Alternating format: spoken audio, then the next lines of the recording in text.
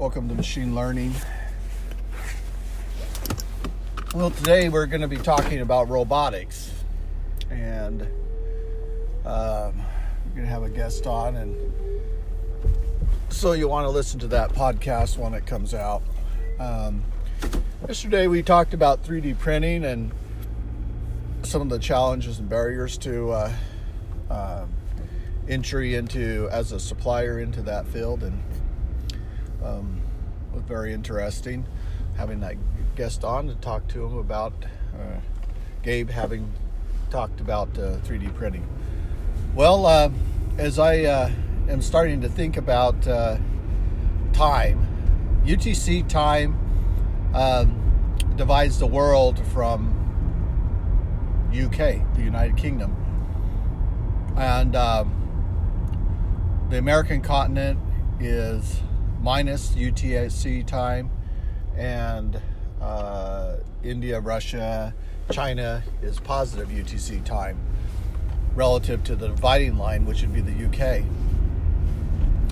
And the world has many different time zones. I was just amazed at how the world operates in terms of time. So you have local time, and then you have UTC time.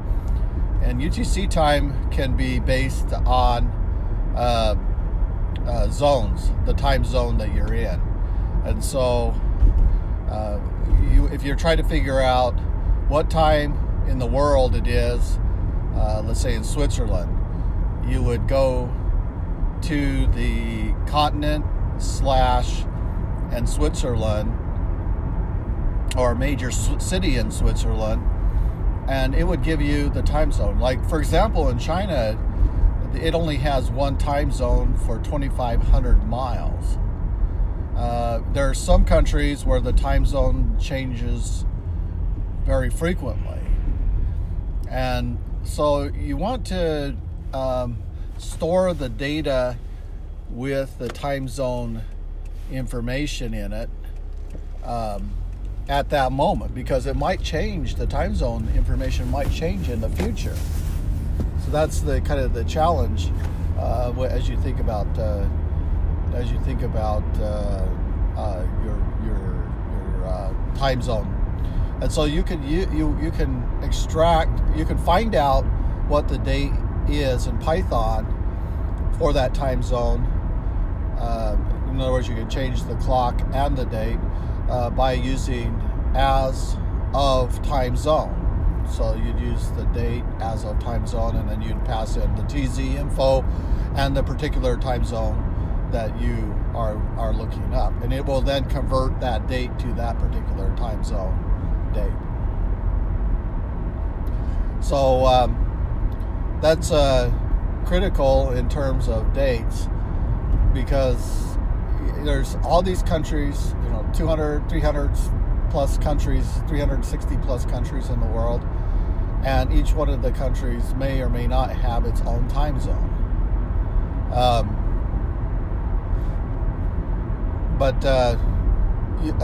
So like, for example, in America, and you wanted the New York time zone, you say America / New York. If you wanted Mexico City, even though Mexico is not a part of the United States of America, it is a part of America. And I had a discussion with a friend, and he pointed out that the North and South American continents, or nations like the United States and then Mexico, are a part of the continent called America. And when it comes to time, that is absolutely correct. So if you wanted to get the time for Mexico City, you would say America / Mexico City. So it's an interesting thing. Time has an offset. So you could also also use a time delta in terms of hours, and then you could find you could then, using that offset, calculate your time. So if you knew the time offset for the zone, you could go that way also. So you could store that in a variable, and then you could calculate your time from an offset from the UTC line. So you can do it. You can find the time zone by name, or you can do it by offset. This came in really handy for me was when I was trying to calculate time for my time entry system, and I discovered that you had to know what the UTC offset was, but there were cases.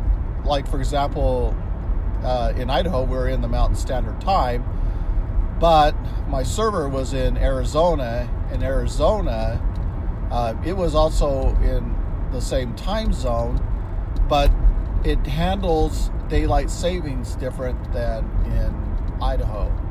And so I had to use I think there was a Mountain Standard 1 and a Mountain Standard 2 time zone, and then I had to use that Arizona time set to properly calculate for Arizona time. But then when I was in Idaho, I needed the server to properly calculate the daylight savings for Idaho so that my clocks were working correctly.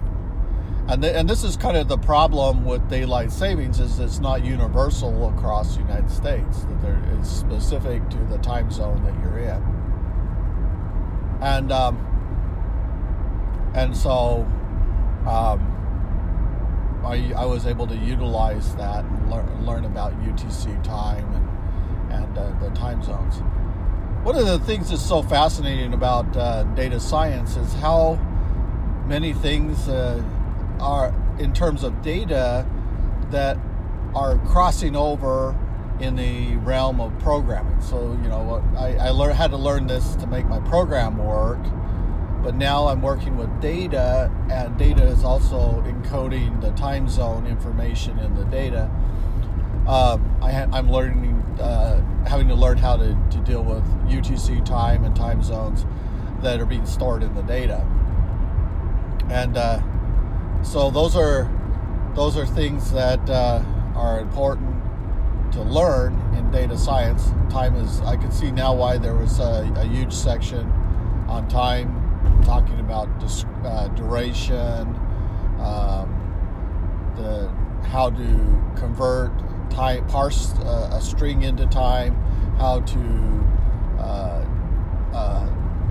take a time variable and break it apart into a different format for time with year, month, and day, hours, minutes, and seconds, and then the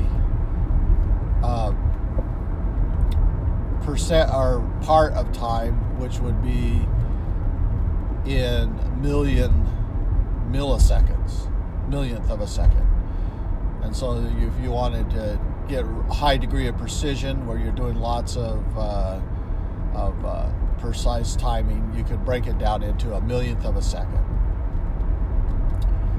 And so time is very precise in that sense. So, and as we store time, we have to know the zone that we're in, relative, and you have that kind of universal time standard that we can now derive accurately in the local area for that time zone, what the actual time that the event occurred. So it is pretty technical. I was very surprised. Not really necessarily surprised, because I had seen some of the complexity when dealing with time at the programmable level, and also at the database level in SQL Server, and at the API level in C#. So there's lots of different libraries that you would use. And then now it kind of made more sense after looking at it from a data science perspective of what time was. But once you understand time, then you can track labor. And see, that's why time is so critical, is because everything that we do in terms of billing for labor is linked to time durations. And so having a universal clock, a way to start a time clock and then an end, creates a duration, and that duration then can be translated into a monetary value which an individual can receive. And then there's lots of analysis that you can do with time. It was kind of interesting. I was trying to take the bike rental code or data, and then break it up into days and look at how many rentals were occurring on the hour, because they had a 24-hour clock, so they were marking when the rentals were occurring, and also durations of time of the rental and displacements, where from how far to how far did the bike travel. And I actually did some group buys, did some value counts, got that. And then I had to figure out, well, how am I going to do AM and PM? Because they wanted to kind of figure out, what were the rentals in the AM higher than the rentals in the PM. You would think in the PM maybe that it would slow down. Maybe most of the rentals are in early morning where people are going to work, or maybe it's equal. Maybe people are going to work and they're taking a rental, and maybe they're taking a rental on the way back home. So that was the kind of the question. And so what I did is I did two group buys. I did a group buy with a filter for AM and a group buy with a filter for PM, and then I did a merge left. I got the unique dates for all the data and set that in my data frame originally. Then I did a left join merge for AM and a left merge join for PM, and then I plotted it out. And there was actually too much data to actually understand what the frequencies were in terms, because it all looked like it was I think there were 12 bikes on this station, and it looked like they're always checking out 12 bikes. So it looked like every day the utilization of those stations was almost 100%. And there's just so much data there. So I need to think of a way of a different type of chart that I can use that will help me visualize kind of the flow of usage by the bikes for AM and PM. And I haven't quite decided what that chart will be. I'm kind of wondering if a count plot might be the better way to do it, and maybe I'll just use that as a seaboard count plot, put in my AM and PM and by day, and then see what it looks like, and see if I can maybe overlap it, maybe stack it, and use some transparency so I can see the contrast between the AM and PM.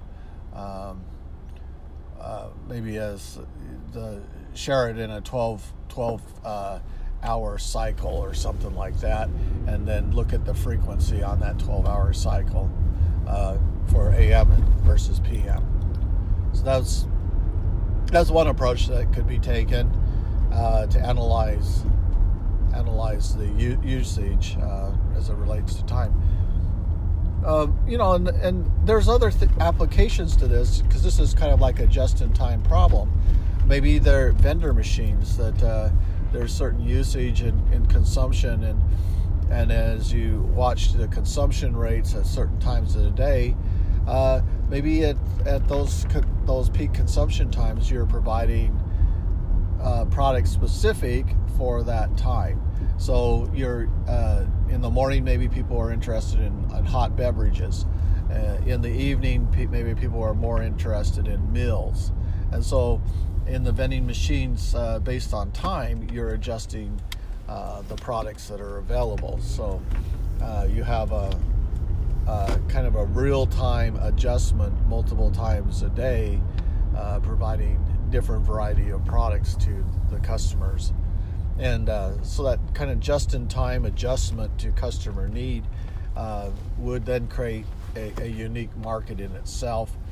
You could have 2 vending machines all the time, but it might be cheaper to be constantly changing the variety based on the time of day. All right, well, those are some thoughts about just-in-time.